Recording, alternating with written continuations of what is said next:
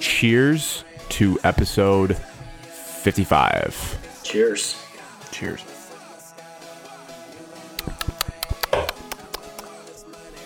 Blue Moon. God, that's good. Oh, I'm drinking Busch Light. Just water.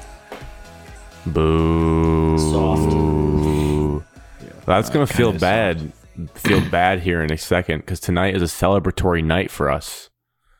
Welcome in to the number one sports podcast in Michigan. First and foremost, it is Monday, January 17th, 7:05 p.m. time I'm recording, and boys, we did it. It's the 1 year anniversary of this show. Yeah, baby. Clap We're it so up. close to the moon. So close to the moon. We're halfway there. Some would say we still really don't know what we're doing. We've definitely made improvements along the course of the way, but we're We just talk better on the podcast now. Don't listen to our first episode. Cringeworthy. You should actually. You should. You should go back and listen to that. we're like that cockroaches that don't die no matter what. We're just flowing along, hanging along. I'm sure the numbers of like shows that quit after a month are pretty high, but we survived it a whole year now. So So we did 3 extra shows. Yes, because of the drafts. snake drafts and Wow, whatnot. look at us. Look at that consistency. That's like one. We're a weekly show, but we pumped out more than one per week for a year. That's pretty good stuff. To preview the show, we'll have our weekly recaps, our check-ins of our lives, as always, to start the show. Then we will get into the NFL playoffs of what we watched this weekend and new thoughts going forward. We have a little college basketball talk now that college football is done and the teams of MSU and Michigan. And then we will have a Pistons and Red Wings, the long-awaited mid-season check-in, because they've really hit the back burner in the past couple of months due to NFL football and our college football teams being historically good. So, and then we'll end with some listener questions to exit out the show. We got a couple good responses from the anonymous Google form. It seems to be allowing people to open up more. Stay tuned for that. So our weekly recap. Who would like to start off this week? I would like to hear from Evan. How was your week? Why did you ask us who you want to start and then tell Evan to go first? Because he's in charge. He's in charge, Alex. You know. Mid-sentence, I decided that I need to tell someone to go. Okay. We don't sit here awkward like, yeah, you want to go? Oh, you want to go? You want me to go? Okay, so let's see. This week, classes started back up. Nice. Online, nothing really special. Education is special. It is. And then this weekend it was just an all-you-can NFL playoff buffet. Oof, that could have gone a lot of ways. Drank a lot, I would say. Yeah.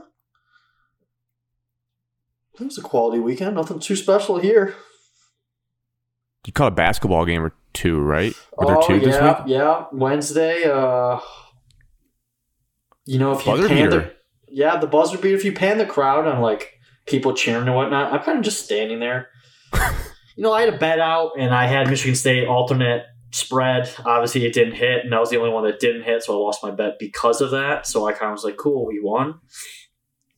Saturday, that was kind of a rough way to start your Saturday. As we'll talk about it later. You missed out on a juicy parlay because of the Minnesota game? Yes, I did. You hate to I was see 3 that. for 4 on it. 3 for 4 What was the parlay. alternate? Let's see, what was the spread of the game? 7, 8? No, it was like 10.5. Yeah, I got it down to like, I think I pushed it down to like 7.5 or 8.5. Felt like a lock. It did.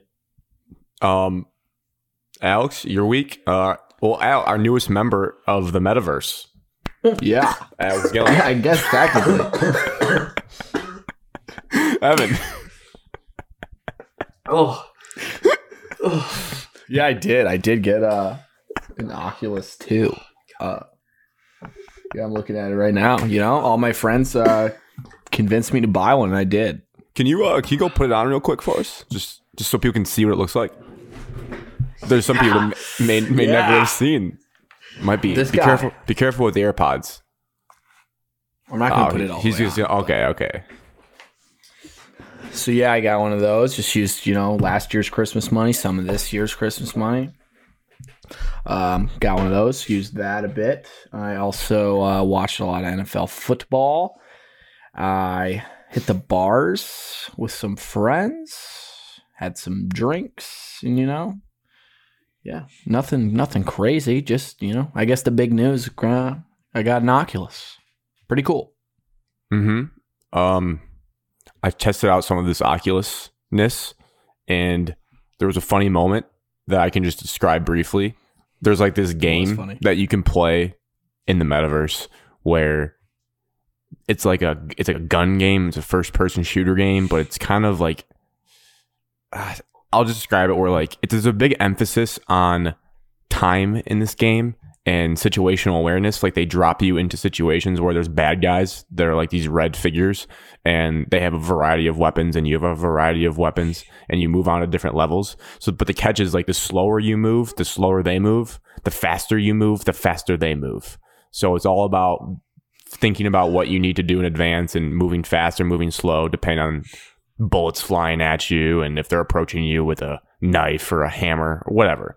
So there's one point in this game where you pass a level and then you're on like this balcony in the metaverse, and there's 3 guys below, and you have like guns on the balcony that you can pick up. You pick up the weapons and you fire them.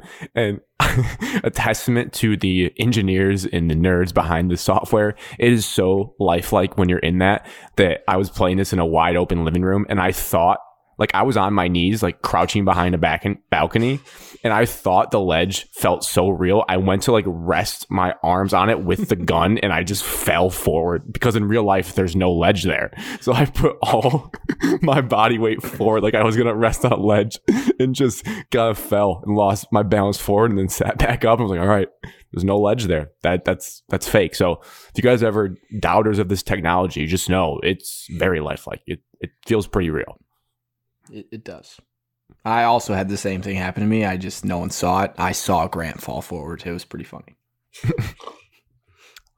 What else? So for mine, the gym you have saga. Big news. You have big news that Evan's going to be really interested in. Oh. Yeah, I'm going to mix it between 2 different segments. But first, gym update.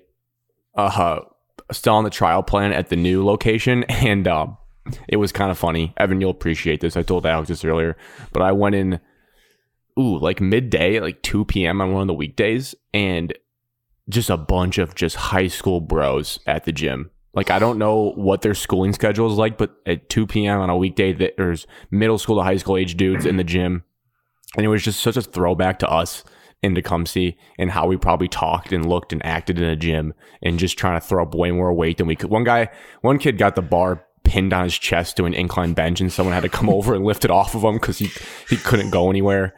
Like, just saying inappropriate things way too loud in a gym, like just busting balls with each other, and like me and another random dude are there, and I don't know, it just brought back. And then the classic thing where they all, like 6 of them came in, and they all just huddled around one piece of equipment and just seeing who could do the most weight.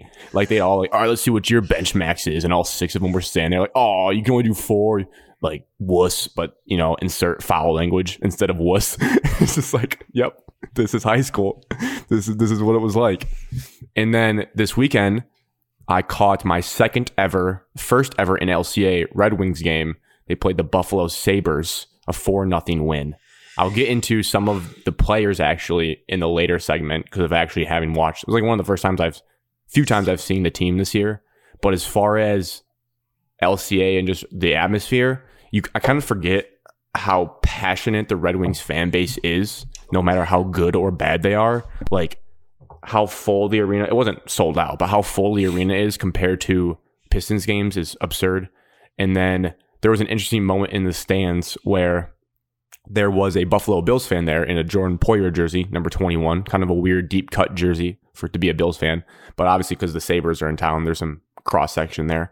He's streaming the game on his phone, the whole hockey game. He'll just scream 14-0 Bills, like just in our section.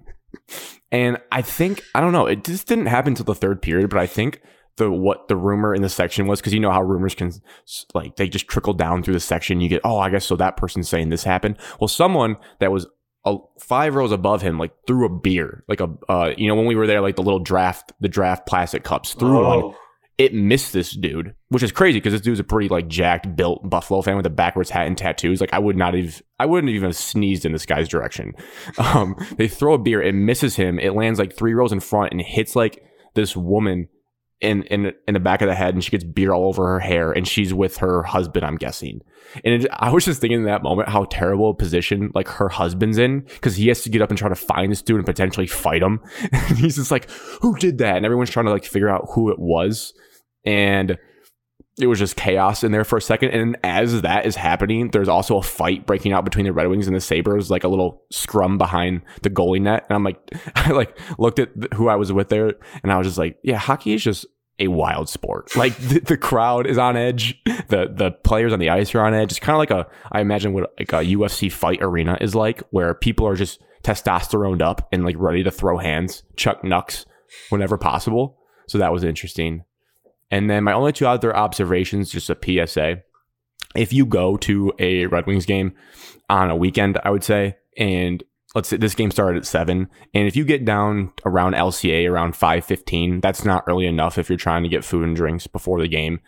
Stopped at 4 different spots within a 10-minute walk of the arena. They're all an hour plus wait.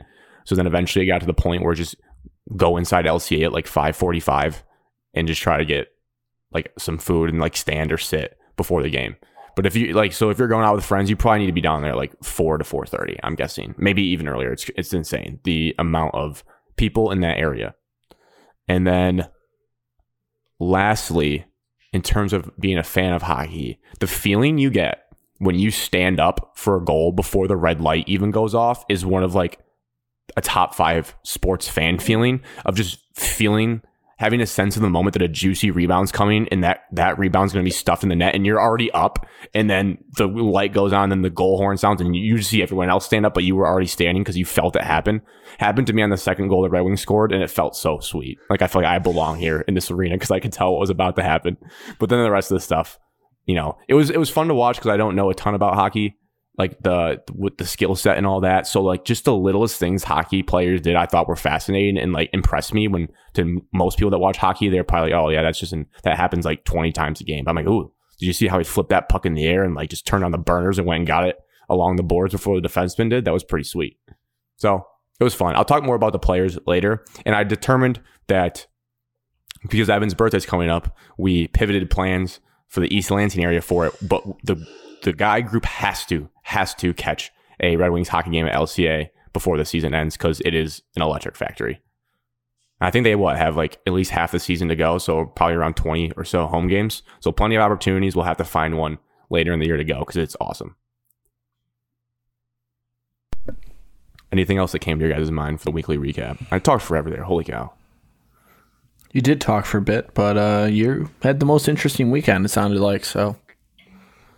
I saw the least amount of football, so sweet transition here for the NFL playoff recap. I would like to get this question out of the way, because obviously if you think back to the timing of this, the Monday night game has not been played yet. I know where Evan leans, but curious for you, Alex, are you rooting for Stafford and the Rams to win tonight? Yes. I don't really care. I'm not rooting for the Rams. I'm not rooting for the Cardinals. I'm just rooting for a good game. That's how I feel, honestly. And I think it's pretty split on Lions Twitter. I saw people conducting polls, like the SB Nation Lions account, I think, was running a poll. Are you rooting? Are you indifferent? Are you rooting against? And I think it was like 51% are rooting for the Rams and Stafford to win. And I think it just hasn't, maybe it speaks to like just my lack of emotion when a guy moves on from our team and I just kind of all business move on to the next guy. But I think most fans are in Evan's camp where this is a big game tonight for like Stafford to exercise those playoff demons. So Evan, what is your mental state going into your quarterback's game tonight? It is a must-win game. Obviously, clearly he's in the playoffs, but like for his Hall of Fame or his legacy, if a chance for him to finally win like a home playoff game, his first ever home playoff game, his first game as a favorite in the playoffs. But they're 1-1 on the year against them, so I feel like it's his job. And obviously, he had like an interview with the Monday Night Crew, and it's probably going on right now with a countdown of how he knows like it's a team game, but like the quarterback takes him as far as you can.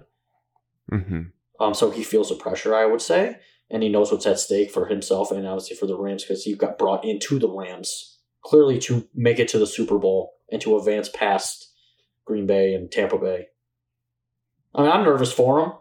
You know, I was bored sitting here today, and I may have put multiple bets on the Rams and Stafford. You know,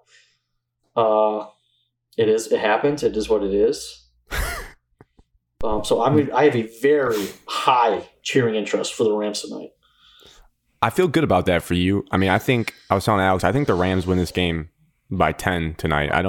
I know the Cardinals are a division opponent. They split, like you said, but just the Cardinals down the back half of the season didn't seem to be doing that well to me. And I know the Rams lost to the Niners in the last week, but they were up a lot and they had less to play for that game than the Niners did. So I just think Stafford does avenge. So yeah, this is his first chance ever to win a home playoff game because we never played in any home ones. So I think that factors in. I think the stadium will be rocking as loud as it can in an LA stadium. So what do you guys? It's majority Arizona fans. Yeah. Because do Arizona fans travel though? I don't know if they travel, but I feel like LA fans like are willing to give up their tickets. Because you saw it in the Week 18 matchup with San Francisco. I would say that stadium was probably 50-50, if not in favor of San Francisco. Yeah, I wonder if the Monday night might actually help their favor because Monday night you're probably not doing that much in the town of LA. Like, might as well catch a football game. Alex, how do you see this game tonight? I think it's going to be closer than you guys are thinking here. But I never said how close it was. I just have a cheering interest for the Rams. Now that Evan has a bunch of bets and I root for my friends, I now will be rooting hard for the Rams solely for Evan. But in terms of the actual game, I think, the Cardinals have struggled lately. I don't think the Rams have been playing their best either, and divisional games are a toss-up no matter who it is. So I think it's going to be close. All right. Hopefully it's a good game because my next point was outside of, maybe one game this weekend, two games. One and a half. The first, 1.5. Two decent. Two. It was a pretty boring weekend of games overall. Oh, God. Evan, hit us with it. That was a visceral reaction to that. I mean, you had 5 games this week, and 2 of them were close. Obviously, the other 3 were absolutely just blowouts. And you kind of were expecting like 2 of them had potential to be blowouts, but you expected like the product on the field to be even better than what the scores were. Do you really need 7 teams in the postseason?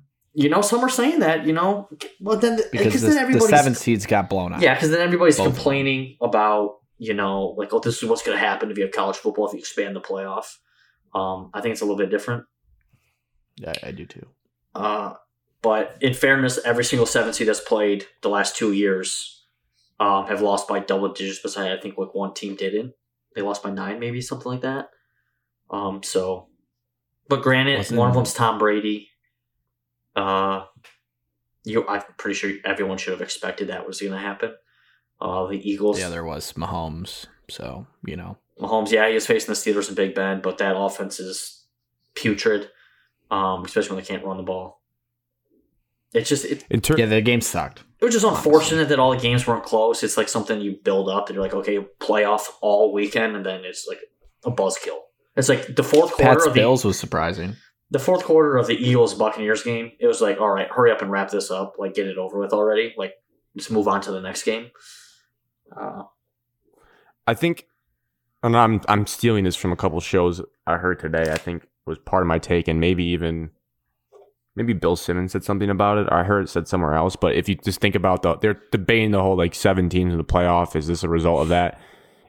They were making the argument. People were saying, well, if you just chopped off week 18. You think about the 7 seeds we almost had. I think it just was bad luck on what 7 seeds actually made it, because it also worked out in a way like if Kansas City didn't mess up the Cincinnati game, if they were the 1 seed, and like let's say Tennessee was the 2 seed, Tennessee versus the Chargers would have been a pretty good game in my opinion. Like that would have been a good matchup. And then as bad as the Saints have been at times, they always play the Bucks tough. So if you had Saints Bucks with Sean Payton, like that would have been a much better matchup to me than the Eagles. So it just comes. It's one of these days, a 7 seed will win, and then we'll probably rethink like how this all works. But yeah, it was definitely for those that think the playoffs should be smaller sample size. This was a win for you because those were atrocious games. Were there any other major takeaways you guys had, which can also include into like who stood out to you as like the real contenders from this weekend? The Bills look a little pissed off. I'm pretty nervous about that as a Chiefs fan. Very nervous. The hype videos they had coming out of Buffalo, like Josh Allen posted one that had like the Godfather theme from it. Goosebumps. Scary. Like I was like, wow, I think Buffalo is out for vengeance this year. Scary stuff. I also think the Niners looked pretty awesome. Also, when they entered onto the field, they looked terrifying. Debo's crazy with the boombox. Yeah, it was sweet. That was the first thing I noticed when they were walking out. I was like, dude, look at that dude with the boombox. Yeah, it was hilarious. He had to be wearing Debo is a freak also. And we think so that good. we think that he has a guy to carry his helmet out onto the field, because I was asking Alex. Didn't have one. With guys that run out with no helmet in their hands at all or on their head, like do they just have a guy, or they leave it on the bench and say, hey, no one touch this? Yeah, they just leave it on the bench. And You're that good. You probably have a guy that follows you around with all the stuff you need. Yeah. It looks sweet though when you run out without a helmet on. It just looks like, I don't know. It looks like that guy means business.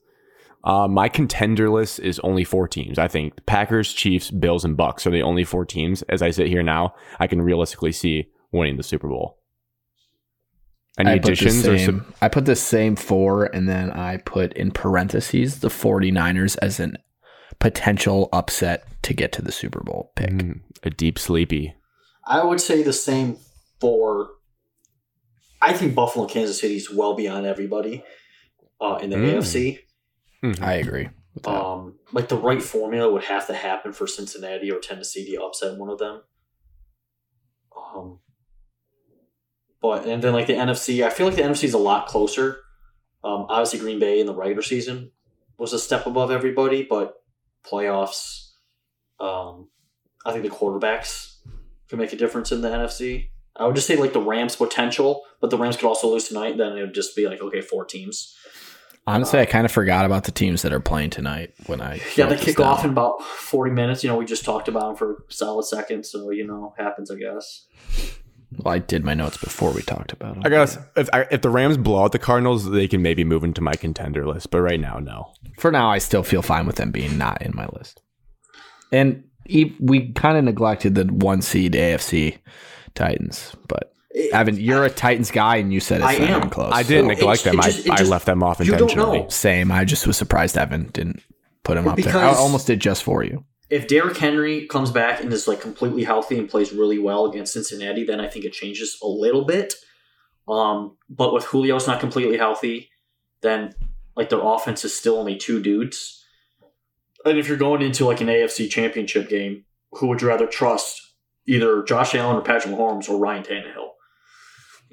Like Ryan Tannehill's solid, but I don't know if he can take you to the next step. I don't know if he's going to like make a play that's going to alter the game, where that's like Derrick Henry. He's not that guy, pal. Where Josh Allen and Patrick Mahomes, like every single time they say hike, they have the potential to change the game. Bless you, man. Thanks. That Josh Allen touchdown where he's rolling and like almost out of bounds and just lofted it to the back of the end zone was insane. He admitted that he was throwing the ball away. Oh, wow. He should not have done that. Yeah. Bad move, Josh. That game was a beatdown. It was very bad. They scored every single possession besides the one they took a knee at the end of the game. Just an offensive display. It's like the teams that, I don't know if you want to say they didn't come prepared. Just one team prepared, I think, better against the best coach of all time. So, good for Buffalo, because I think they needed that home playoff win. Yeah. Selfishly, I think it'd be cool if they won and Cincinnati won and Buffalo hosted an AFC championship game like at night. That would just be a rowdy environment in Buffalo. Yeah. But I do have a question.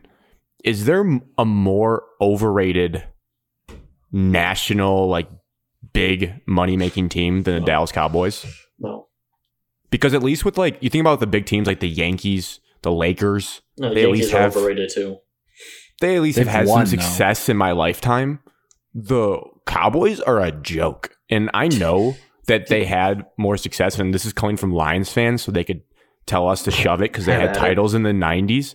But if we're talking like post 90s, they're not much better than us. They're really not. They're a joke of a franchise. Did you see that graphic that SportsCenter ESPN tweeted out? How they have 3 playoff wins and Colin Kaepernick has 4. Colin Kaepernick has 4. Their last Super Trent Bowl. Dilfer has 5. So Jake Jim Delhomme Harbaugh has 4. 5. Nice. There's just a bunch of these average quarterbacks at best. Just They have more wins than playoff Cowboys. wins, yeah. I mean, Dak's 1-3 in the playoffs. But like, yeah, seeing them complain about the refs when we had to go through that against them just irked me even more. Like, you ran a QB draw with 14 seconds left. What are you doing? It's That's not- just.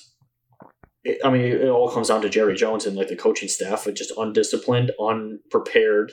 When you get down 10-13 nothing, 10-0 at least at home in a playoff game against like an arch rival, like a historic rivalry, it just shows like they're not in.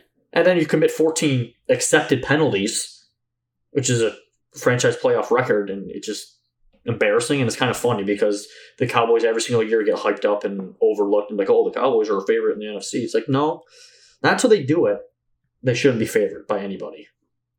Another wild stat, too, to build on that point is that I believe since the opening of Jerry World that Alabama has as many playoff wins as Dallas does in the stadium.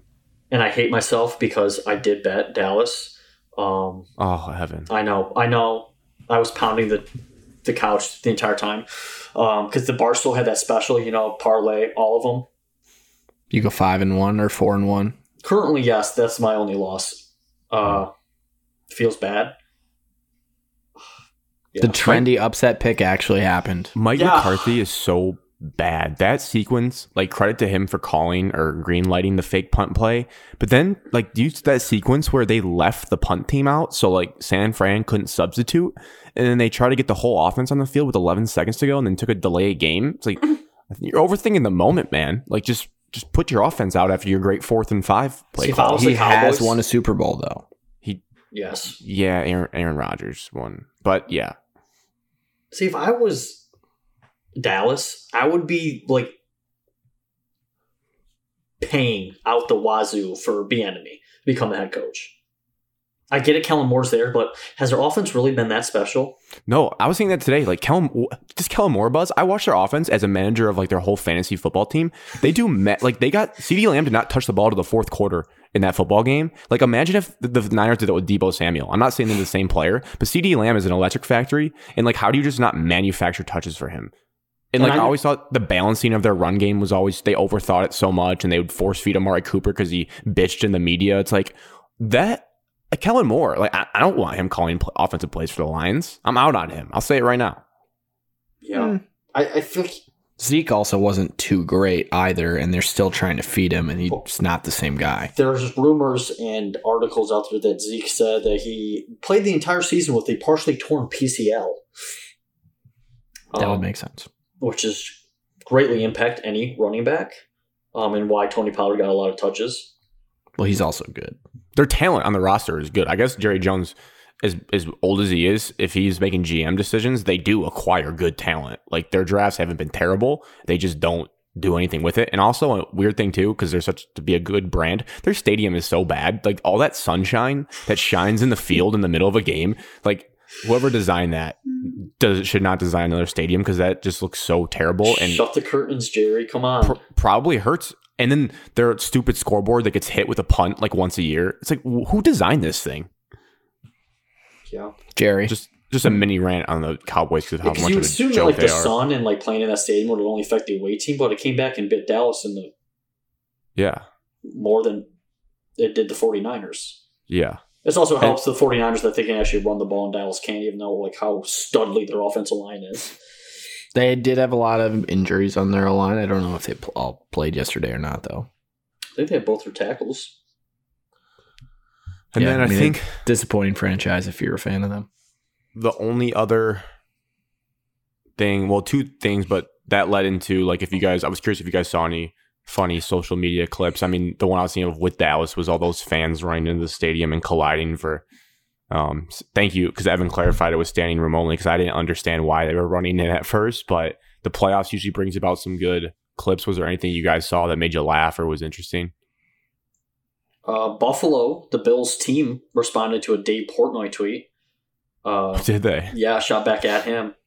Like after the Bills won the division in the last week, Dave tweeted out like, "Oh, you can have your division. We'll bully you in the playoffs next week. We'll see you. This is where real men play or whatever." And then Buffalo just tweeted back at him, just a gif of Josh Allen.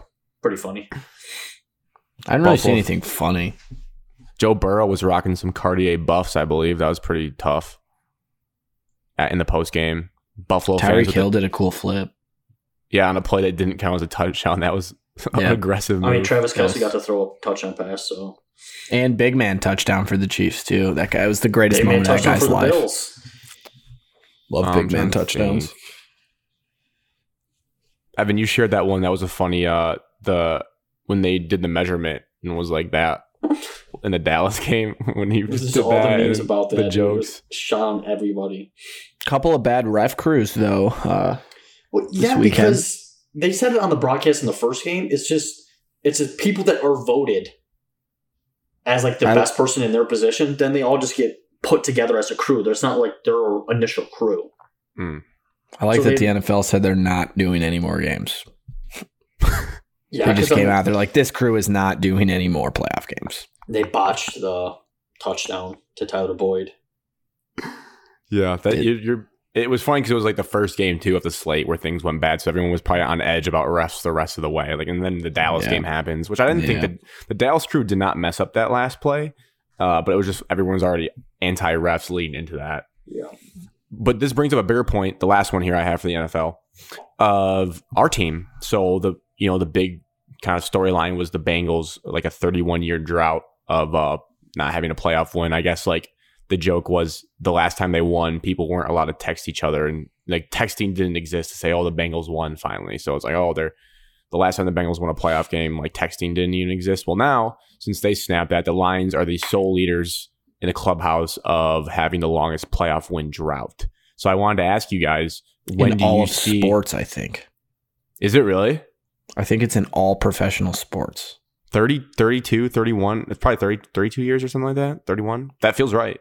91 season, 92 maybe. So when do you guys foresee this curse being broken and we get the Cincinnati glory?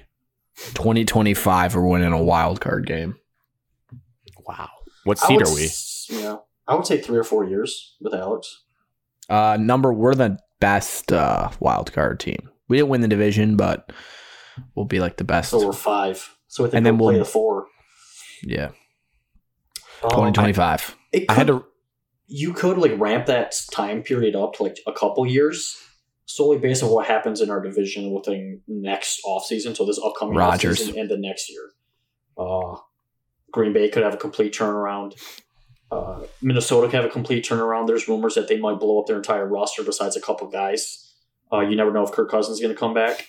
You don't know who they're going to hire. And then obviously the Bears also are getting a new coach. So I think there's a lot of Jim up Harbaugh in the air in our division.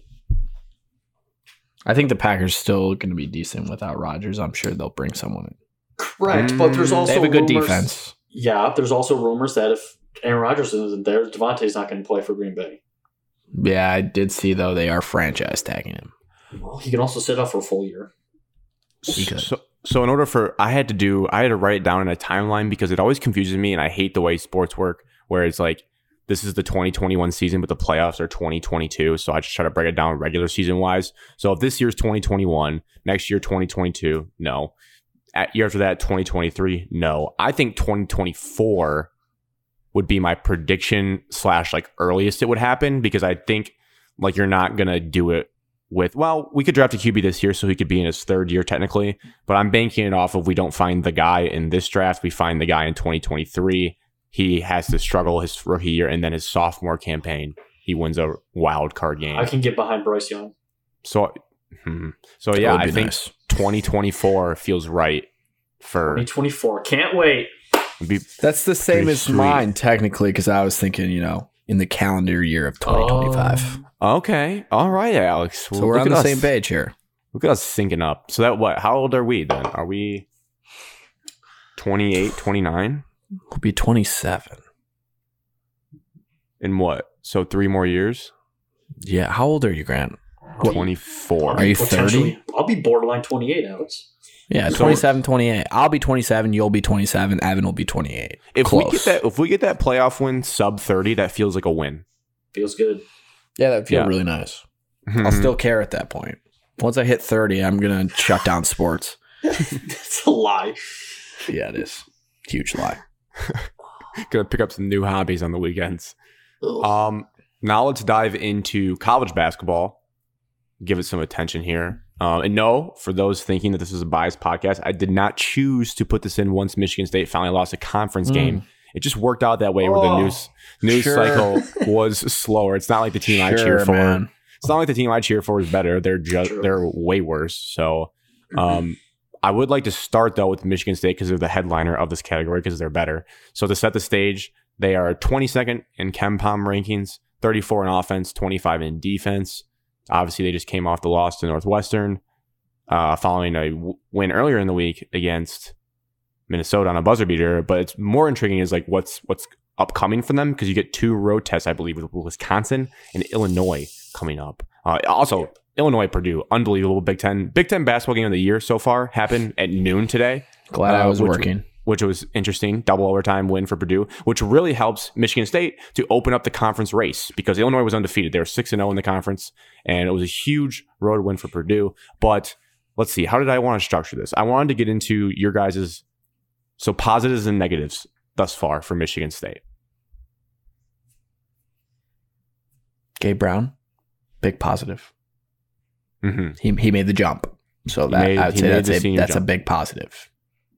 And he's not disappearing in crunch time like he used to. I'll ask you a different way to Evan, too, because this is positives. But like with the positives, what does this team, Michigan State, need to continue to do well and build off of going forward? Playing team basketball. Obviously, NCAA basketball is always driven on like a superstar. But I would say Michigan State doesn't have a superstar. Everybody's averaging no more than maybe 17, 15 points. They're kind of like, I wouldn't say a complete team, but just depth on the team. But going forward, it's got to be like a couple guys that can get a bucket or a basket when you ask them to. Aaron Henry isn't on the team. Tillman, Cassius Winston aren't on the team. Miles Bridges isn't on the team. You got to be able to manufacture offense when you can't find anything going. I think that's one of the biggest things you need. So, Evan, you want, like, when you get to the 8 minutes left in the game, the announcer, let's say Brandon Gaudin, goes in, and we look at this, there's 5 Spartans in double figures tonight. That's what you're looking for out of this team going forward. Yeah. And then spread the ball around. Spread the ball around, and then I want a dog that wants the ball at the end of crunch time that's willing to either drive or take a nice pull-up 12-foot jump shot. And right now, that feels like it's A.J. Hoggard. From my eyes. Stop it. I'm not. No. I'm saying the guy he's who not that guy. No, he's not. I'm saying he's the guy who tries to do that. He's the only one that looks like he wants it. And so now you think he does that every game. I was at the last 2 games. Bullshit. I've seen it multiple games this year, Alex, where he's the guy late in shot clocks and he has to go create, and sometimes he makes it and sometimes he turns it over. He doesn't. I agree. He does try to create in those situations. He made the play against Minnesota. Sorry, I cut you off. I'm sorry. Shooting. If I could have finished, but I'm glad you got that in.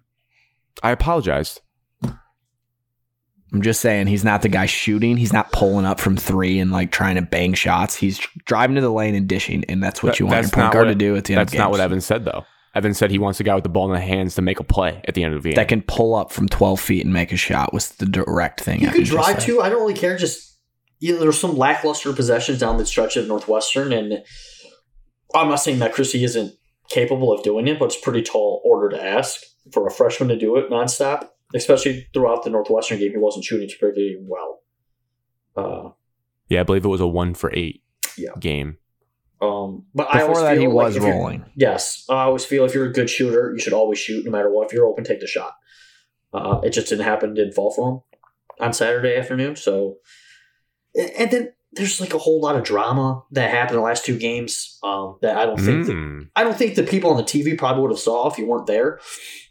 The Tyson Walker stuff. Enlighten me with this drama. I love a good drama. Okay, so let's see. My tea. It's college. You're dealing with college athletes, and so they're emotional. They're high strung. They get pouty, however you want to put it. Minnesota game, Hogard was in at the end because Tyson Walker pulled him from the game, and Tom and the rest of the coaching staff didn't feel free to put him back in. Obviously, Hogard was playing decent. Tyson pulled himself? He pulled himself and didn't want to go back in. Correct.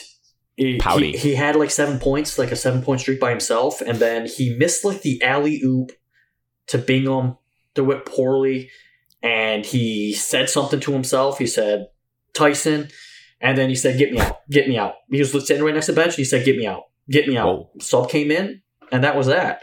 Tom did say there was some ankle issues as well, but he could have played through it. And Tom's going to be like the head coach and be like, and it's going to deflect all these questions of, why is somebody not in? He's not going to tell, oh, well, this player is being a pouty. He actually said Tyson Walker needs to be tougher and transition to the Big Ten a little better, and that he should have been playing. So he didn't really sugarcoat it. Wow. It's not like Tyson wasn't playing. It's not a big deal, Grant. You're overreacting. Bad. Wow. He had some down games, but he also played really well in a couple games. So, and then obviously the Northwestern game. I don't know if it was under the 8 or under the 4 timeout. Doesn't really matter. In the huddle, I believe Tyson is sitting down. And this is insider knowledge shit we're getting right now. Yeah. Tyson's sitting down like he has the circle where everybody else is standing. And then Tyson Walker and AJ Hogard are going at each other. Tyson Walker has to be held back from AJ Hogard, and they were about to get into like an altercation if nobody stepped in. It was face to face, just a heated argument. Like, I hate you, you hate me. Did you catch anything they said? This is a breaking news clip. I didn't catch anything, no, but like you could hear like Tyson Walker or AJ Hogard like screech in anger when it like first escalated. Whoa. Davis Smith stepped in. Marble stepped in. I like Julius Marble. I really do. Like the only assistant coach that ever came over and said something was Mark Montgomery. That kind of like came up to Hogard and said a couple words, but other than that, didn't really say anything. Izzo probably loved that shit. Get Dwayne Stevens in the middle of that. No one's touching each other if he's in the middle. I think Izzo likes when his guys get after each other. And then he likes a player-led team. And granted, Tom is stubborn at times, so I don't blame him. Bingham wasn't playing well and took a couple bad shots, wasn't playing well in defense, and Tom pulled him because he walked back on a turnover. There was like a missed shot and a turnover. We didn't get the rebound, of course, of that game. And Tom had enough of Bingham walking back on the court, so he sat him. And that's why he wasn't in a row of a Marcus Bingham disappearance. Alex hates loafing too, so he probably would have done the same thing. Who likes loafing? Not me. Do you sit back and watch a guy that you root for, and he walks around, and Aaron Henry not boxing out in the first 4 last year? You're just gonna watch them and be like, yeah, I like that. I love loafing. Only in soccer because they loaf quite a bit, and I think it's part of the game. It just hurts more because that game was on at home. Michigan State fans are miserable on Twitter after a home loss in basketball. It's like, it's basketball, it happens, or college athletes. I don't blame the substitutions. I don't blame what happened during the game. You're going to play who wants to play. It's like, give him some effort out there. Yes, you could have played marble a little bit more, but defense for offense in that situation. We dealt with it last year. So I don't hate Tom Izzo for... This was coming. The team had been playing pretty bad. They were barely surviving games that they should have been winning pretty handily. And, it just got to the point where you're not just going to keep winning 2-point games against teams that are not as good as you when you're playing terrible. You're turning the ball over, sloppy. You're not defending. You're getting out rebounded some of these times to teams that should not be doing that to you. Northwestern didn't even have their best player. But no. I agree with Evan. There's no need to overreact to losing a game. You're not going 20-0 in the Big Ten. That was never going to happen. So, you can learn a lot from a loss, and I hope this team responds well because they got 2 massive games coming up. They need to win one of them. My biggest takeaway from this is I just like to see some minutes change here and there. Yeah. With a couple Bingham's got to players. figure it out as well. Correct. So this will shift into our like what they need to fix going forward part. Yeah. Turnovers. You can't be so sloppy. It's one thing to turn the ball over, you drive into the hoop and you see a guy and it gets deflected. It's at least a good idea. The turnovers we're having are just like careless, like dribbling it off your foot, throwing it out of bounds, just like JV basketball turnovers. Those are the ones that have to stop. You can turn the ball over. You're not going to have 0 turnovers every game, but those ones have to stop. Evan, you were going on a minutes point. You want to see minutes change for this team? I do. Granted, it probably will change every game based on who's playing well, who's not. But I think Malik Carr's need to get more minutes. Malik Carr or Hall? Sorry, my bad. Malik Carr was there. I'm so distracted. That was gonna be a clip. I was like, Malik Carr, turn the camera on, Grant. I do think he could be a rebounding factor if Tom needs a body. He's a big guy. Noted. You could get some fouls out of him, just like, hey, go in there. If Kofi I would love to see him go bang down low with someone. I would Kofi Coburn. In a couple games, awesome. You have fouls to give. We're already at the 10-minute mark. Okay, go sub in. As soon as he catches it and tries to attempt a shot, hack the crap out of him. I don't care if you foul out. I don't need you. Set the tone. Malik Hall, obviously you like to see his minutes increase. Obviously, it's going to hurt the next couple of games because these teams actually have big men. But when a team's like undersized a little bit, I don't mind him guarding the post. Is his defense subpar to Tom? Because that's got to be the only reason he's not playing as much. Probably. I mean, everybody's defense is probably subpar. I just like him to be more aggressive on offense. And then I would just you got to get Gabe Brown more shots than just transition threes. You got to be able to draw up plays for him and give him easier shots. I think those are the two biggest takeaways from the Northwestern game. It's like he had a hot first half and kind of just disappeared. Like we couldn't get him manufactured touches. And I get he's not like a pick and roll guy. He's not Cassius Winston or anybody will ever be like that. But come off screens, catch and shoot. Correct. Because on that point, Evan, I always feel like I see Max Christie get these Rip Hamilton-esque pin downs in like half court mid range like elbow jumpers, but I never see Gabe Brown really get those. His are always like threes. In fairness, like there's a lot of plays where it's just like a double pin down where like Max is like the second option on the opposite side wing and they over helped on Gabe's side. In fairness, I wouldn't mind Max shooting more as well. Correct. He's not shooting that much. It's surprising. He's probably our best or second best shooter. Gabe Brown's probably best, obviously. And I would like both of them to get more touches manufactured instead of AJ Hoggard dribbling around on pick and rolls because we have all seen how that goes. Yeah, that was my big thing I wrote. Well, one alarming thing was just the rebound discrepancy, I think, at least in the Northwestern games. Like I always feel like you can bank on a Michigan State team either tying their opponent or beating their opponent in rebounds, even some offensive ones. And I just think, I think one of the guys for Northwestern, that the big goony white dude down low had Young. 5 offensive rebounds in that game, and that's just very uncharacteristic. It's effort.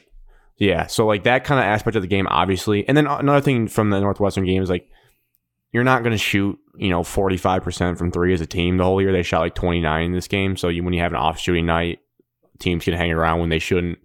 But as far as my things that I think they have to fix the most would be the half-court offense. I just think a lot of times those easy buckets being manufactured, I just never see any... I don't know. I watch a decent amount of their games, just the easy buckets where you just get a backdoor cut and it's wide open, or you get the Max Christie off a pin-down mid-range jumper. You get a couple of them, but I feel like there's not enough. And then you get what Alex said, the late shot clock AJ Hoggard hero plays. And then, so to eliminate that, what I would build off of, which I think has been good and historically as good as the tempo. I think this team has the athletes just to run as much as you possibly can without turning it over, obviously. They're going to turn it over, but... And the turnovers often come in the half court because they're so uncomfortable in the half court a lot of times. Gross, disgusting turnovers. Just run. And then, to tack onto this, I'm curious your guys' answers. I'll start off the X Factor question going forward. Is the X Factor of this team, it can be a scheme, it can be a player, it can be anything. I think the biggest X factor is Tyson Walker, because when I think about the peak version of this Michigan State team, I envision Tyson Walker on the floor in those early season tournaments when he's making plays, he's hitting at least 1-3 a game to make you respect it. He's throwing good alley-oop passes, and Hoggard has his moments, but obviously barring the mental aspect and the injury aspect, I'd like to see Tyson Walker at 30 plus minutes, and he like doesn't really hit that at all. He's always in the 20 to 25 range, and I think at the best version of Michigan State basketball is him playing 30 plus minutes. I agree. He's getting in foul trouble a lot too for some reason. I don't know why.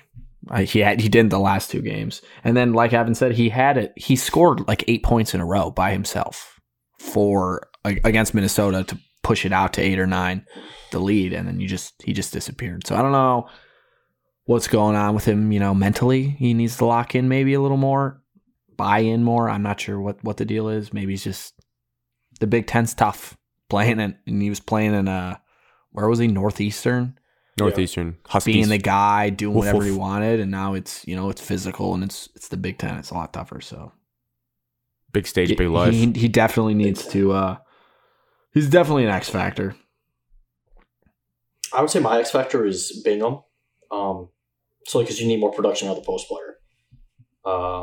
Obviously, all time ISO guards take you as far as the point guard does. So I completely agree about Tyson Walker. Just Bingham has to. I don't want to say develop more. He's developed enough. He can shoot a little bit from his mid range game. He's got enough post moves. It's just he's got to be more consistent throughout a game. He can't go into a Big Ten game and only get 2 points, and our third string center has 2 points as well. He's got to be a 10 and 10 guy going forward, so this team can excel the best.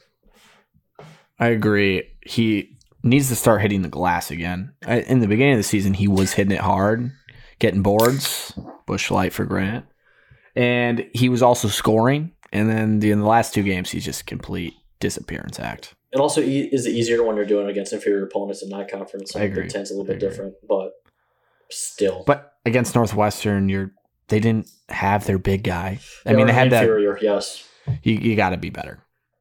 He knows it. He tweeted it. He said he'll be better.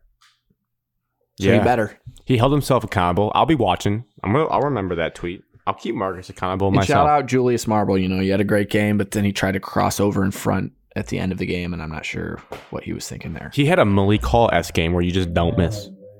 Yep, and then he tried to dribble and put it on the floor from up So top. The fun part is irresponsible predictions and stuff for the rest of the season. Now that we're at the halfway point, your expectations and your ceiling for this Michigan State basketball team. I still expect Michigan State to get to the second weekend in the tournament and compete for the Big Ten down to the wire. I'm not going to say they're going to win because that's probably a little too much. And then, ceiling, if you get to the second weekend, you can, depending on matchups, you can get to the Final Four. So, I think that's the ceiling. Ceiling, Final Four, expectations second weekend, and compete for the Big Ten regular season championship. Down to game 20, yeah. I completely agree with Alex. Ceiling, Final Four.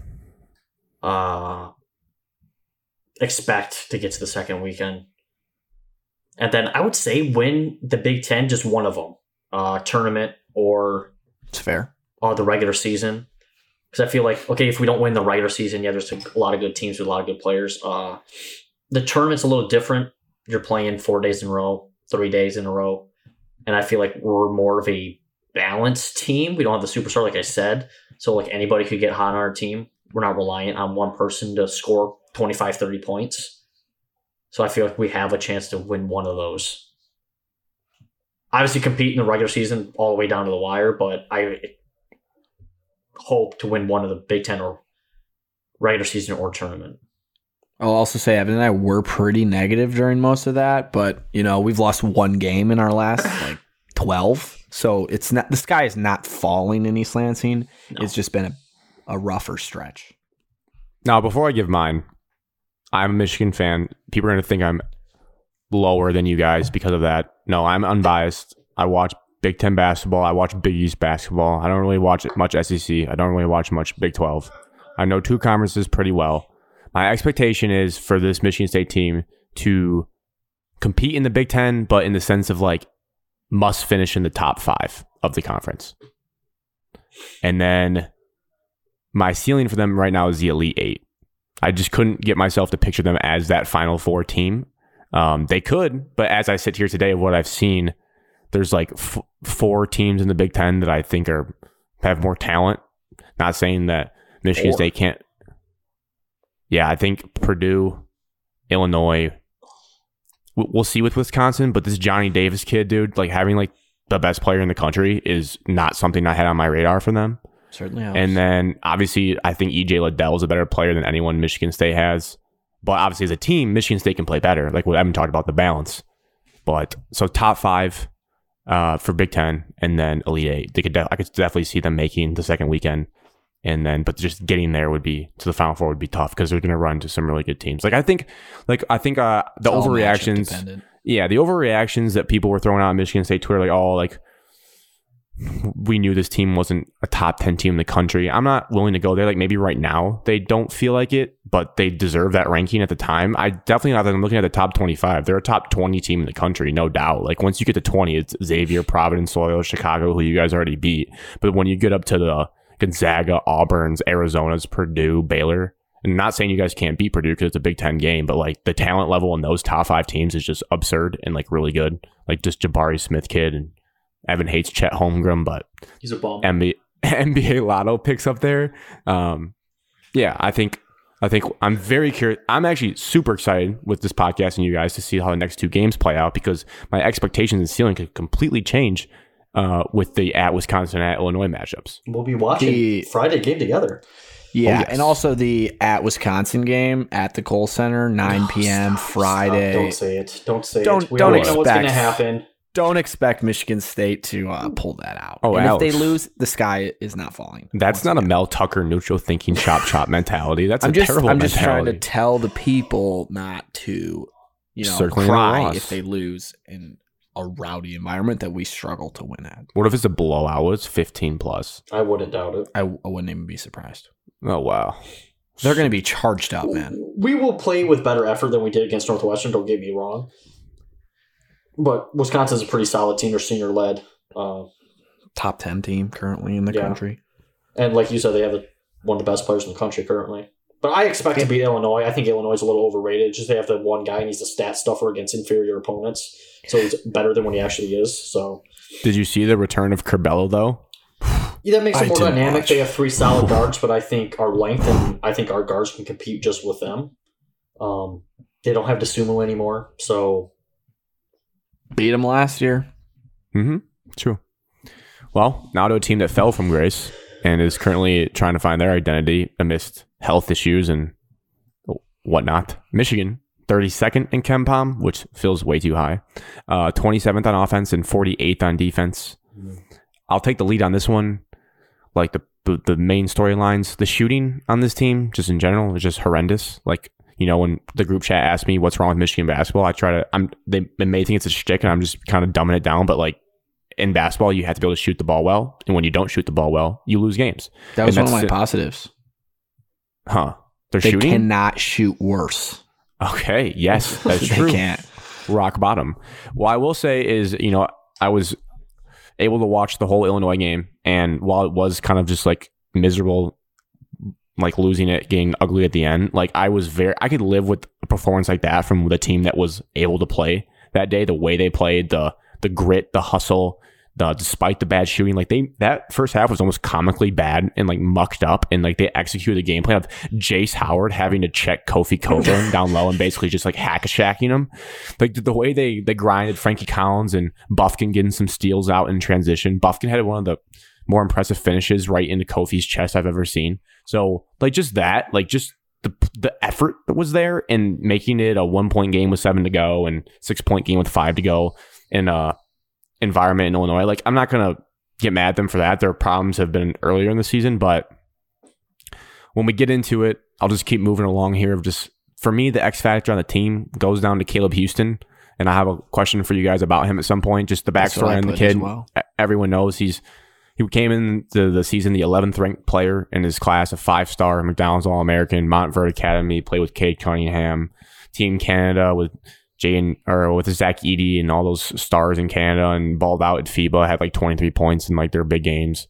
But like you look at his, this is from the field. Just I'm gonna rattle off his game logs of some of them. Okay, I picked the bad ones obviously, but there's enough that it's like 1 for 9, 1 for 8, 2 for 8, 2 for 9, 0 for 7, 2 for 9. He's been terrible. So his splits, and keep in mind, so a good shooter like Isaiah Livers, like good shooters, like probably Gary Harris, you shoot 50, 40, 90, 50 from the field, 40 from three, 90 from the line. Caleb Houston is 43% from the field, 29% from three, and 76% from the free throw line. And he was a 40% three-point shooter in high school, and he's known for being just a knockdown shooter. Just nothing from him really, production-wise. I mean, in the 2 games he shot well. They beat San Diego State handedly, and they beat Nebraska, who's not good. But if he scores, 16 points and shoots well, they're going to be a much more competitive team. So he's definitely the X factor going forward. And what they have to build off of, I think, is a little bit reshaping of minutes too. I need to see more Kobe Buffkin. I need to see Frankie Collins. You have to build off the energy and aggression on defense and like the care that your young guards showed. And even Jace Howard, take a lesson from him, diving on the floor and kicking out Devontae Jones for a 3. Like that, just plays like that are what the team needs more. But it's not good. And, I'll let you guys hop in here. And then before we get into expectations and ceilings, it's just like things from an outside perspective you notice good and bad from this team. Negative, I've noticed. Not so much lately, I guess, but struggling to close out games and win games is 100% mentally probably affecting them a bit. Just, not real, like figuring out how to win at the end of a game when you should.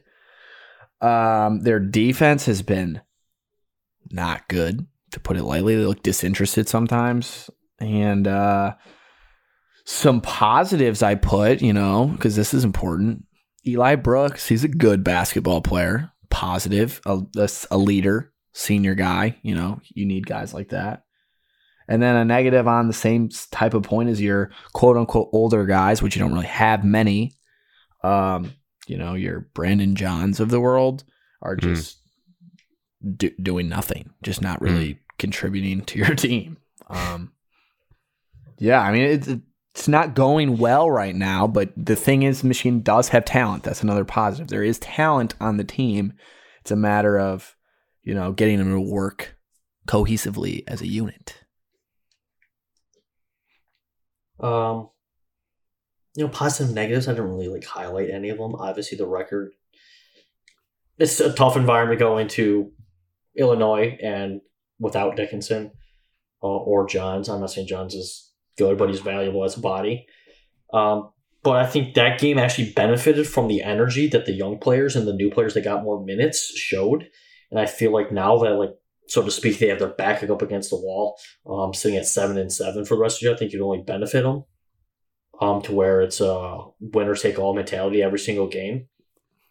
That bubble life. Yeah. Mm-hmm. Welcome to it. And, the defense, there might be some mismatch problems because of who they start or whatnot. But I feel like as anybody can say that if they attempted to play basketball, if you're not shooting well from the field, your 100% focus is not on the defensive side. Lackluster there, communication or whatnot. And I feel like just the more games you play, I feel like the better it'll get. But I'm with you, Grant. Minutes need to increase from guys that just want to get more energy out there. Yeah, that can change game for game. Some kids can play well, some kids can play not. And so I expect Michigan to bounce back, clearly. And I think that Illinois is going to prove, you hung tough with them when nobody gave you a shot for a majority of the game. So, with the Caleb Houston thing, I feel like you just have to draw easier plays for him, more isolation, maybe a post touches here and there. Just get him to where he sees the ball going through the basket in any way, shape, or form besides from, the free throw line. Obviously, it's hard when Dickinson because he's the number one option, but I would just like to see Houston. Yeah, he's shooting poorly from the field, just maybe easier shots, post touches and whatnot. Just find him a way where he can have a game where he sees the ball go through the hoop 7 or 8 times from the field. When does the narrative, when do I stop making the excuse he was a good high school shooter, shooters gotta shoot, shots will fall? Does that not kick in until if he comes back for his sophomore year and his first 5 games he looks bad? When does it panic? February. Yeah. Really? If you're still not shooting well by February, then there's a serious problem. But I don't want to give up on his whole Michigan career in February of his freshman year. I was thinking about this when you were talking about him. Grant, the good thing is if he doesn't play well this year, there's more likely that he will return. I don't even know what a mock draft looks like, but I can't imagine he's in the first round anymore. And he was supposed to be a lotto pick. Yeah. Like he had to have dropped all the way out. Yeah, like how do you? Because his frame, he needs to add a bunch of muscle at some point too. Like, well, no, I guess you can be a slender shooter in today's NBA, but like his defense is not going to get him in the first round. So I just don't know what. Is he creating much off the dribble? Or No, trying to? no. Well, he tries to go to the rim and gets stuffed. That's cool. At least I'm thinking about Illinois, what I just watched. I'm with Alex on like you have to February for this year because of what the team, like your team situation. This year, I've basically already given up. I'm being honest, but I'm It talking about might his be time career. to drop his. I also saw he's playing the second most minutes on the team, close to like 32 or something. Yeah, 31 a game. If you're that negative to your team on the floor, eventually it has to be about winning basketball games, and you're going to have to drop his minutes. You can't just like keep giving the excuse that he's a freshman. Let's throw him out there and let him shoot until he shoots out of it. It's hurting the team. Right, because the theory of the team was, he'll play the 3, even though he's like 6'8", 6'9". He's just slender. He wouldn't really guard a big power forward in the Big Ten. And then you have Musa, and then you have Hunter Dickinson. So you have 3 non-floor spacers if he's shooting 29% from 3. So you're clogging everything up, because I know they do have to respect his 3, but if he's not making them, it's not doing anyone any good. So at some point, it's like you got to either have him be the 6th man off the bench. I don't know. The rotations are all out of whack because I think his skill set has not translated to, and they also have, like Evan said with the Max Christie, like asking the freshmen to do too much sometimes. It's a tough balance. They definitely just basically, hey, we need you to be Franz Wagner this year and just walk into his shoes. And Franz was not great his freshman year either, and then he grew into it. So if he does come back his sophomore year, I will not give up on the kid, obviously, his career at Michigan until I see his sophomore year and the first parts of his sophomore year. But there's talent there. He was at the high level of high school. He didn't play against like scrubs. So we'll see. But that is definitely the biggest factor in the team right now. Yeah, you should translate his energy into defense and everything else, and the rest will come. Maybe he's just too worried about scoring points. Maybe, yeah. And it's causing everything to go awry. Yeah. Almost like the Tyson thing. You can kind of see him like self-negative, like, oh, come on, man, like self-talk himself when he misses stuff. So if I'm Juwan, I'm bringing him off the bench. Maybe. Yeah, change the scenery, change the pace. So now expectations ceiling. It's funny, when we started the little preview of the season, my expectation was a Final Four for this team, which wasn't crazy because that's what they were supposed to be. But now the expectations are none. So life comes at you fast. I have 0 expectations for this team. I was going to be like at least finish 500 in the conference, and I looked at the schedule, and I don't see them finishing 500 in the conference. No way. Evan. I haven't looked at the schedule hand up. Like, I'm not that kind of guy where I stalk you guys. But now that you said it, don't worry, I'll do it right now. I mean, and you have to factor in what they are now. When's your next game? And it's Maryland, so that's a must-win. Tuesday. Tomorrow. Maryland's falling apart. That program is in shambles. Yes, it is. That's a win. Holy cow! Did you see the thing about their assistant coaches? But so we're already 1-3 at Indiana. That's a toss-up. They got a top player in the country. Home Northwestern, we saw what they just did. You can't write that team off. At you guys, loss. Home Nebraska, win. At Purdue, loss. At Penn State, tough. Versus Ohio State, who knows? At Iowa, at Wisconsin, home Rutgers, home Illinois, home Iowa, at Ohio State. You're already 1-3. I don't know. So the expectations are not to make the tournament. The expectations are none. The ceiling is the first 4. The ceiling. Wow. I was going to be a lot nicer. No chance. Because I haven't seen it. There's talent, right? We know Caleb Houston should be able to shoot. We know Dickinson is good. Right. But Devontae Jones is emerging. Eli Brooks is a good 3-and-D type of player. There is talent on this team, Grant. Come on, you can't give up on them yet. There is, but I can't deal in projections of what they should be. I'm doing in what they have been, and it's bad. It's a 500 team with a 1-3 Big Ten record. And Evan's eyes just got huge because he realized the schedule. How are you going to make up games in that? And also, if we reschedule you guys in Purdue, that could be 2 more losses. It's going to be bad. It's going to be tough. I just think if Michigan does get hot down the end, like towards the end of the season, maybe they sneak into the tournament. I think they could win a game in the tournament, whether that be the first 4 or not. But I think they could win a game if they get hot at the end of the year. It happens all the time. They could. Their talent is there, but like if they make the tournament, it's not going to be anything outside of the first four. I don't see how they're like a legit like 11 seed firmly in the tournament. Yeah, That would be a testament to the brand, which I'm not sure is as strong in basketball. Michigan State's brand got them barely into the tournament when they should have been a 10 seed last year. So, we were in the tournament. The only reason we were in the first four is because the committee, and it's all about because of the brand. Yes, we got screwed because of the brand. So Evan, now you see it. Now that I see your schedule, do you want the harsh truth of what I think? Yeah, Okay, the harsh truth: you have to win the next 5 to 7 games because your end of your season is brutal. You have to win you have to beat Maryland. Indiana's a toss-up, like you said, but I feel like it's a must-win if you want to go in forward, if you want to make the tournament. Northwestern, must-win, it's at home. Michigan State, it's on the road. Good luck. Nebraska at home, must-win. If they lose to Nebraska at home, you might as well just shoot the season into like the sun because it's over. I think if you lose to Maryland, it's over. Saturday, 2:30 in Purdue is probably going to be a blackout. They're probably going to honor somebody. You might as well say that we already lost by 30 because Michigan State, we've been there. And then that Penn State is like a must-win. 5 of 7, yeah. They have to win 5 of 7. Yeah, because then after that, you have to play Ohio State twice. You have to play Iowa twice. You have to play Illinois and Wisconsin. You could lose all those games. Yeah, because then at 5 and 7, you're still 6 and 5. And then you talk about that stretch, and like you're going to go greater than Wash in that? Probably not. What is Michigan in the Big Ten right now? 1 and 3. Oh, fuck. But they lost 2 games, so they're like those 2 games. Granted, I don't know if they would have won. Maybe they would have upset Michigan State, but you should be kicking yourself for not getting that Seton Hall win and UCF, that Minnesota win, and Minnesota, UCF. Rutgers, you needed to win those. Rutgers, you weren't going to win that game. Rutgers, they got to a bad start. Sorry, Purdue Fort Wayne got canceled, man. That was a big loss. Yeah, that's tough. Yeah, but yeah, because the 2 games, NIT, maybe not even NIT good enough. They will get the NIT, bro.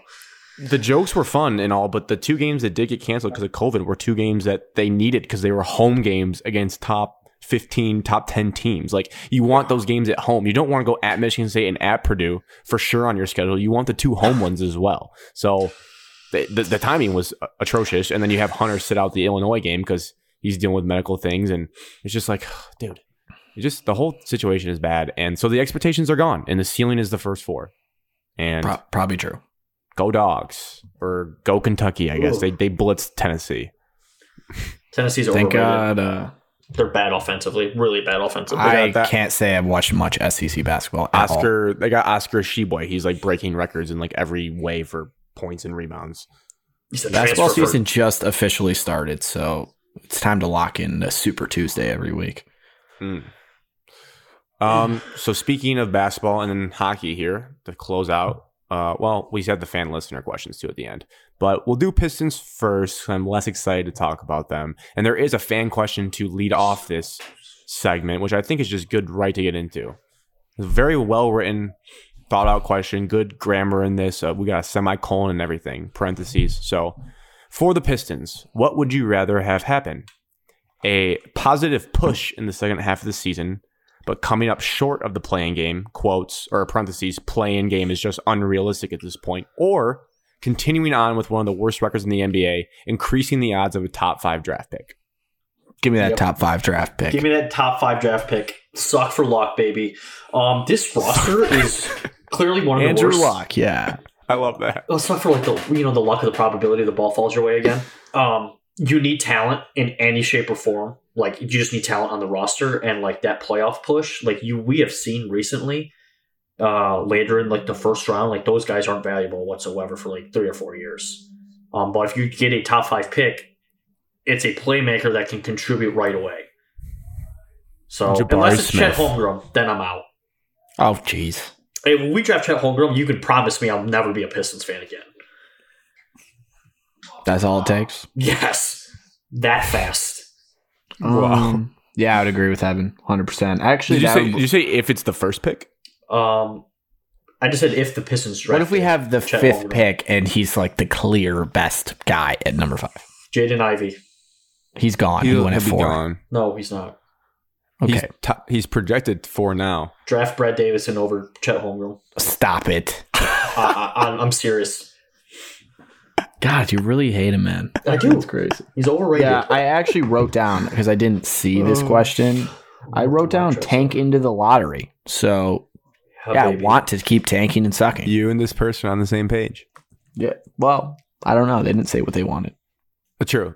So yeah, I didn't even set the table there, but yeah, the Pistons are 10-32, worst in the division, second worst in the Eastern Conference, and second worst in the NBA. I think at this point, it's a no-brainer. 11 games out of 8. To just kind of putz your way to the end of the season. The one thing I guess I've thought about this team is I haven't watched them night in and night out, but I'm glad Cade silenced the haters that happened in the first couple games. Like, he's going to be fine. Sadiq Bey will be fine. But the question still remains about Killian Hayes. I still have worries about him, and I just think, like, I don't know. Like, if he's just a guy that just gets 5 assists a game, is that really I tried to give him the benefit of the doubt and say he was young at the beginning of this year. Yeah, I don't think it's gonna work. He still the kid is can't young. shoot. I know, but he's not doing anything. Like, when I look at the stats sometimes, I just look at the box score and I see random dudes putting up decent numbers, and he's Diallo always balling. He's always just like 2 assists, couple rebounds, and 3 turnovers and 0 points. So, like, what is he doing out there? And he's still playing. Does he start? Starting. Does Killian Hayes start more games than he doesn't? Yes. Yeah. Okay, Yeah. so I think we need to get this notion of that has to be some superstar.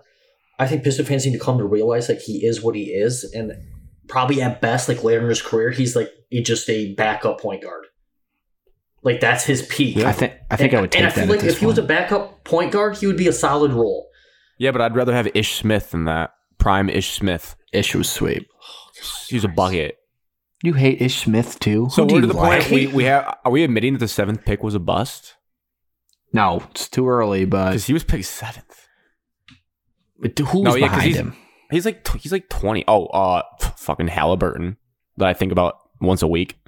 I did want Halliburton in the draft process. Killian Hayes is 20, so like I could easily He's see in young. 4 years him being really good because he's just going to get older and get bigger He has and know talent. how the league works. Yeah, he does. So maybe we should just relax, but it is discouraging just to see it. You know, you're just waiting for it to be there. He shows flashes, but the 3-point numbers, the 3-point percentage is a little bit better. He went up from 27.8 to 30%. Better this is than really Caleb his- Houston, this is- I guess. This is really his rookie year, I guess, you know, because he only played Yeah. in 26 games last year. All right, let's give him a chance. Yeah, it's just tough. And also the biggest thing with this team is we don't have like a rim finisher or like a big presence. Like, I love Isaiah Stewart, but he's also a bench piece if we're going to be really good. Like, the best version of the Pistons. He's not a is- starter on a championship team. Correct. An ad just started running on ESPN for a caramel frappe, and I thought about Evan in high school just knocking those down before high school basketball Chocolate games. chip frappes back then when they had those bad boys. Wow, sounds nice. And then would we trade Jeremy Grant? And for what? You I think you need should. to. I Oh think my you gosh. definitely should. Yeah, I The remember football last year game I was started, Evan. Yes, it did. Sony Michelle just broke off like a 30-yard run. Last year, I was hesitant to do this, but now I'm okay with it because you look at the age, and this team got worse, and so the timeline has been pushed back. He doesn't So when fit you're- the window. No, he's almost a 30. Yeah, I don't know what I'm expecting to get back, but at this point, I think fried- you can get a pretty decent haul for a contender that wants to win right now.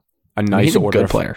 a nice order of fried pickles for him would be pretty nice. Maybe Let's some tank, wings from top Fritters. 5 pick, Miles Bridges in free agency. The dude's going crazy. 32 and career- 12 today. Career high, right? He hit 38 the other night as well. Yeah, he's He a hit freak. 38. I don't know. He had a near triple double today, this afternoon. So All right. Well, now to the other team that shares the same arena. The Red Wings, they're 18, 17, and 5. They're 5th in their division. They're 9th in the conference. They're 17th in the NHL. But asterisk, they have the second most games played. So the Red Wings have played 40 games, and some teams have one team has only played 30, and a couple of them only played 31, 32. So when you look right now, you're they're like, oh my 5 God. points out. Yeah, but then you look at the games played, and you're like, well, Yeah. the Bruins, who are 5 points ahead, still have 5 games less played than us, and they're not going to lose all those, hypothetically. So they'll probably distance the gap. But There's also another jarring stat that you missed. Their goal differential is like minus 25. And the rest of the teams ahead of them are all like pretty positive. All So the goal differential stands out. They look like a bottom team in the NHL with that goal differential. But compared to the Pistons, their fellow arena mates, they seem like on a much faster track to be competitive and make the playoffs. I would based on the moves they make this offseason and prospects coming up, I could see them right in the mix there to making the playoffs next year, which would be sweet for the city. I'll kick it off to Evan. Your thoughts on what you've seen from the Red Wings 40 games deep? 40 games in, obviously it's the young talent. Raymond's playing like he's going to win the Rookie of the Year. The Calder. Sider's becoming into one of the most well-developed and solid picks that we've had, like an under-the-radar pick as a defenseman. 40 games now, and he has 25 points. Pretty solid as a defenseman. Larkin, it's just the depth on the team, the talent on the team isn't there to compete yet. But it's hockey. Anybody can get hot to get down the stretch. It's nice that we're more competitive, but obviously I don't think this team will make the playoffs. Do you want them to tank or like just push as long as possible? No, I don't want us to tank.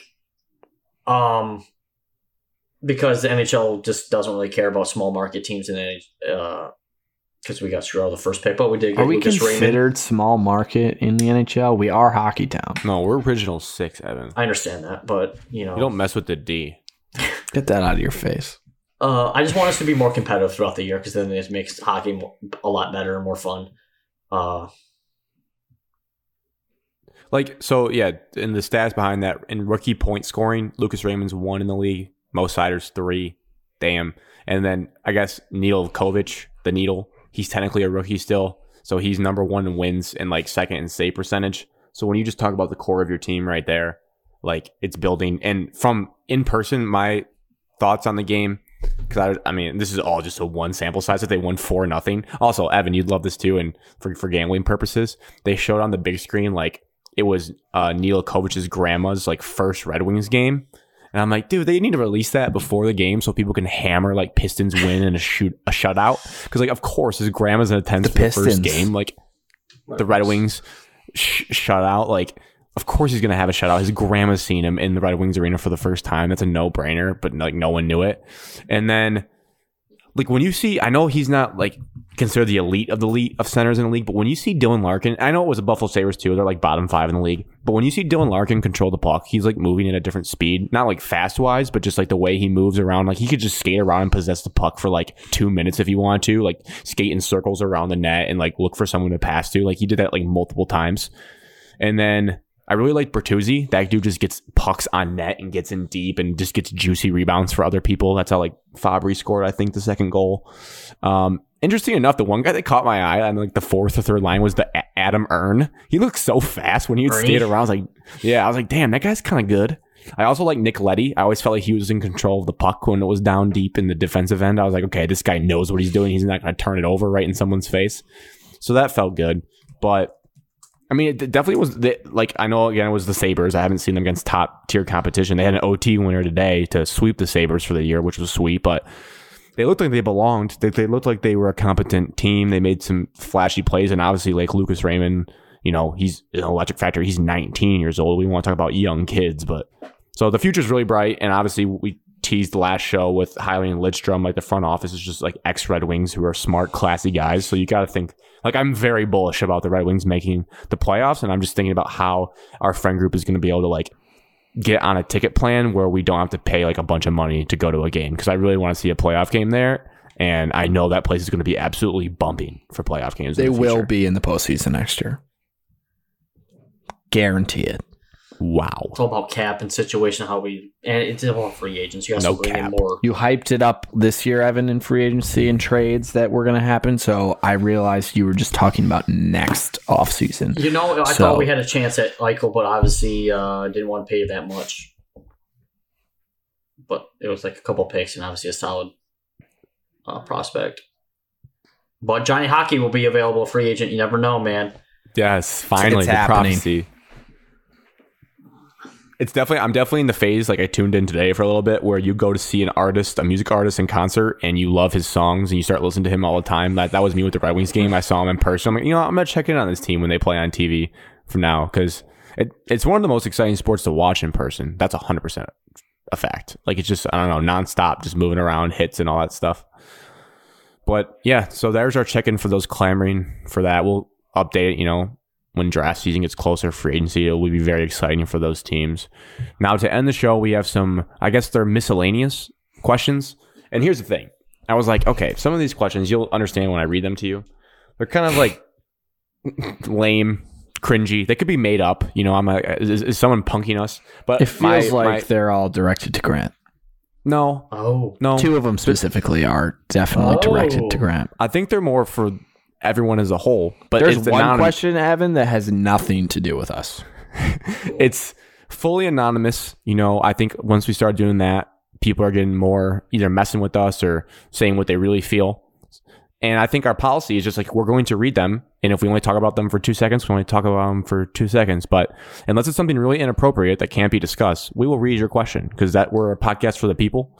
So the first one, I'll bleep out the last name, but as it's written, Why? it says, They wanted this on here. yeah, but we're not just going to air people's out identities. We're just, so someone having the football game, Evan?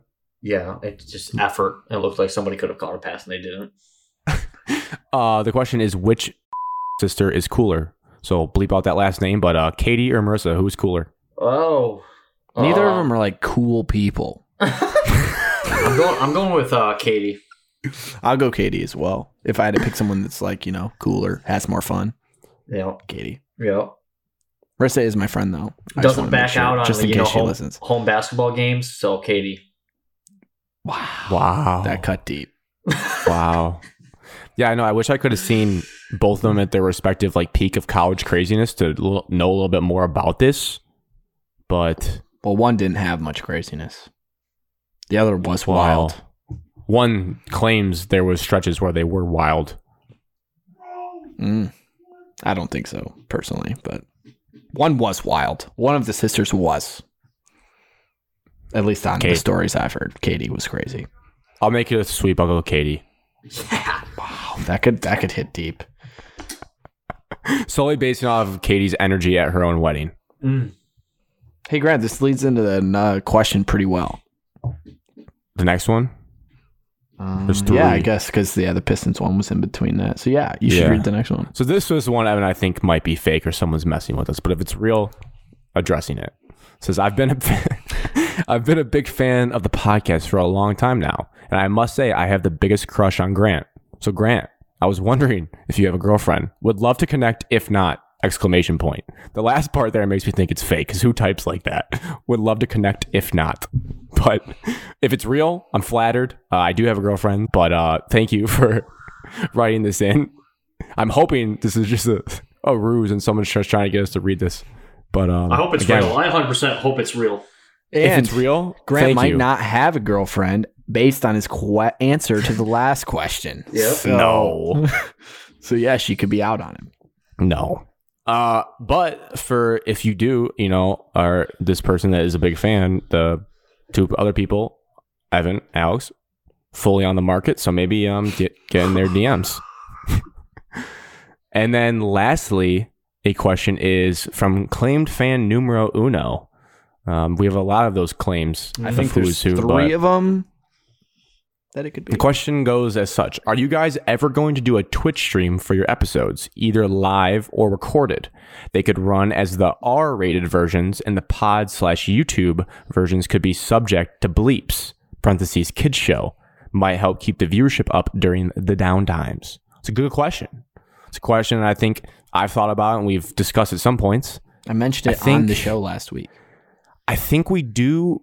I mean, I fully go into these like towing the line of like, I don't want to say fully, just like, I don't talk about, like, let's just say this.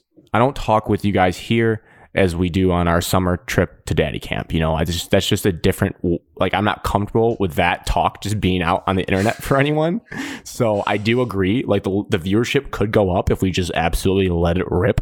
But we also are on the point in our lives where we have to be conscious of what employers, what administrations and stuff they hear and they listen to.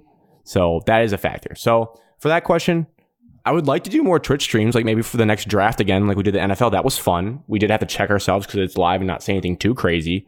But as far as like the full, like raw, like let everything rip, yeah, I don't know. I think if we a did tough go line. live episodes, we probably would talk differently than 100%.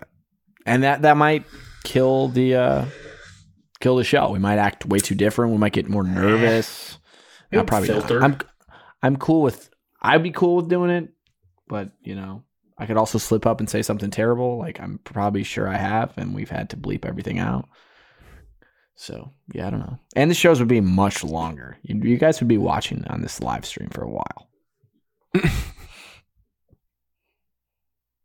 I like the idea though. But yeah, I mean, for those that don't know, we cut out some stuff here and there. It all depends on the episode, but we always try to keep people's identities pretty anonymous.